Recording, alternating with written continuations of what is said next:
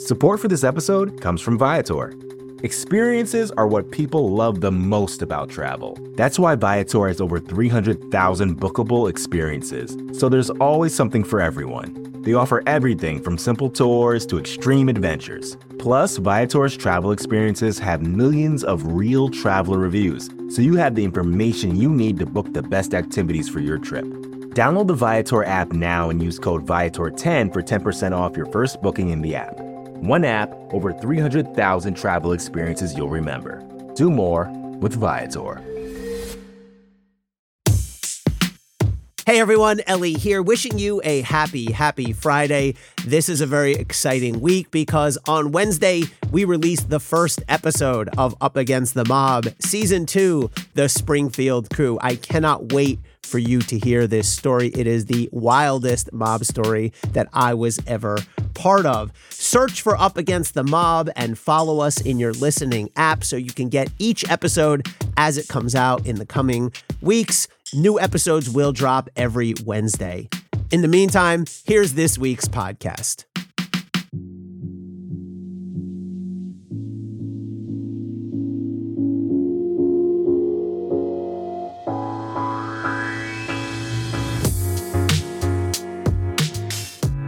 Whatever you might think of Donald Trump, you have to hand him this.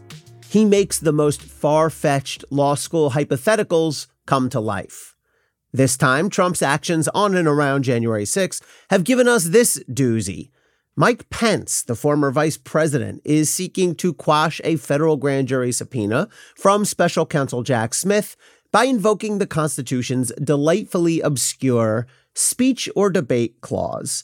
No prior vice president has ever made a comparable claim or perhaps even considered it, yet Pence actually could be onto something here.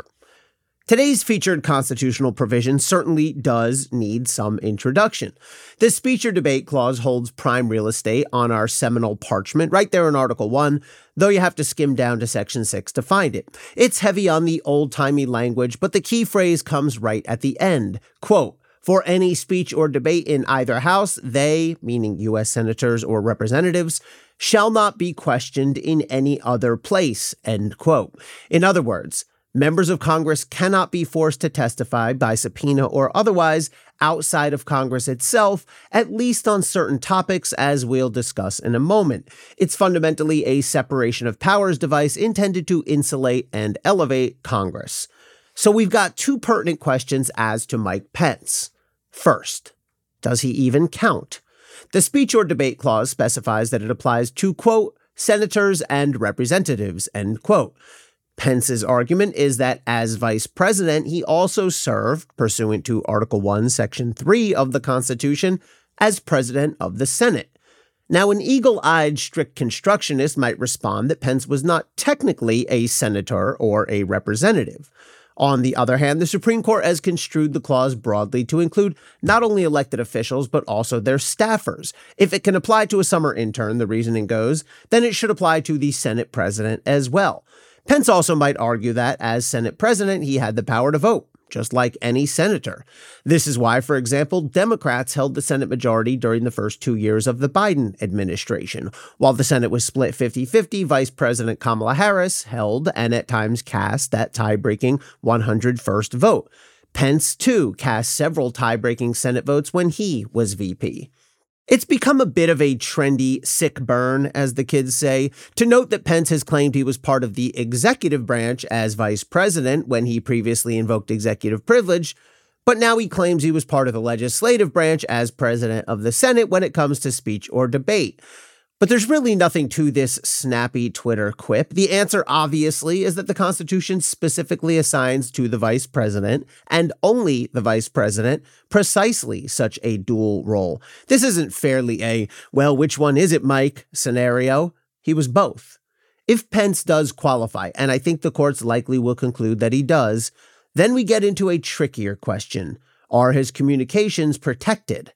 The clause does not apply to any and all testimony, but rather only to testimony about legislative activities. So, for example, if a senator happened to witness a mugging on the street, she could, of course, be subpoenaed as a witness. The testimony would have nothing to do with the work of Congress. Or, more pertinent here, if a member of Congress is part of communications about illegal or other illicit activity outside of his legitimate legislative duties, then that too could be in play. To that point, Pence has claimed publicly that, quote, "On the day of January 6, I was acting as president of the Senate, presiding over a joint session described in the Constitution itself," end quote. Therefore, Pence seemingly will argue in court his conversations on and perhaps before that day related squarely to his legislative responsibilities. Prosecutors surely will counter that to the extent Trump or others pressured Pence to act illegally and to unilaterally throw out electoral votes. That falls outside the scope of legitimate job functions and would not be protected. Prosecutors also might argue that even if Pence could otherwise seek refuge behind the speech or debate clause, he's waived its protections because he has written in his book about some of his relevant conversations with Trump. It's a common sense legal premise. If a person has the right to keep something secret, but then blabs about it in public, he has forfeited that right. Pence could respond that while ordinary common law and statutory privileges, like attorney-client privilege, for example, can be waived, this is a constitutional mandate sitting on a higher plane. But on the other hand, a person certainly can waive his constitutional rights in certain circumstances. There also could be some conversations that Pence did not write about, for which he has not waived any constitutional protection. The recent case of Senator Lindsey Graham is instructive here. He invoked the speech or debate clause in response to a grand jury subpoena from the Fulton County District Attorney. In the end, Graham got a mixed result. The 11th Circuit Court of Appeals ruled that he could not dodge the subpoena altogether and that he had to testify, but only about those subjects that fell outside his legitimate legislative scope. So while some of Graham's testimony could be shielded by the speech or debate clause, the court noted pointedly that much of it, about coordination with Trump's campaign or efforts to pressure local officials, for example, would not receive protection.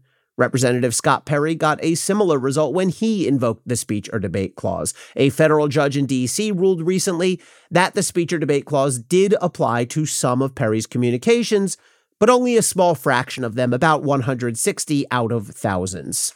I suspect we will ultimately see a similar outcome for Pence. He likely won't defeat the special counsel's subpoena altogether, but he also will be able to invoke the speech or debate clause to avoid testifying about matters squarely within his duties as president of the Senate, including conversations about the scope of his constitutional authority, or lack thereof, such as it is, to discard electoral votes.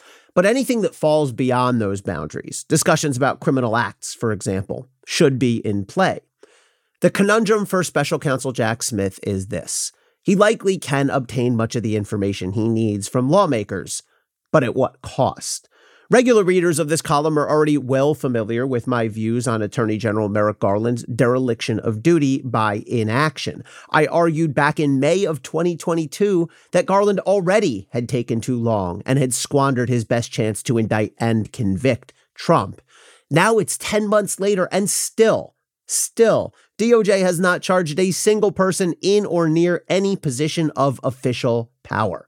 This is not Jack Smith's fault. He's only been special counsel for 4 months now, and by all indications, he has picked up the investigation's pace and aggressiveness. But if he wants to fight this battle with Pence or Perry or others, then those proceedings will take months. The cases will start in the federal district court and then go to the Court of Appeals for review. Then whoever loses there can ask the Supreme Court to intervene. Even in an expedited scenario, that process will take 4 months or so minimum, and likely more. Garland might have had enough time to wage these battles had he subpoenaed Pence and other high-level insiders back in, say, late 2021. There's zero reason he couldn't have done just that. It's not as if there was any mystery about the involvement of Pence and other well-positioned heavy hitters. Yet Merrick Garland failed, and now time is perilously short for Jack Smith. Thanks for listening. Stay safe and stay informed, everybody.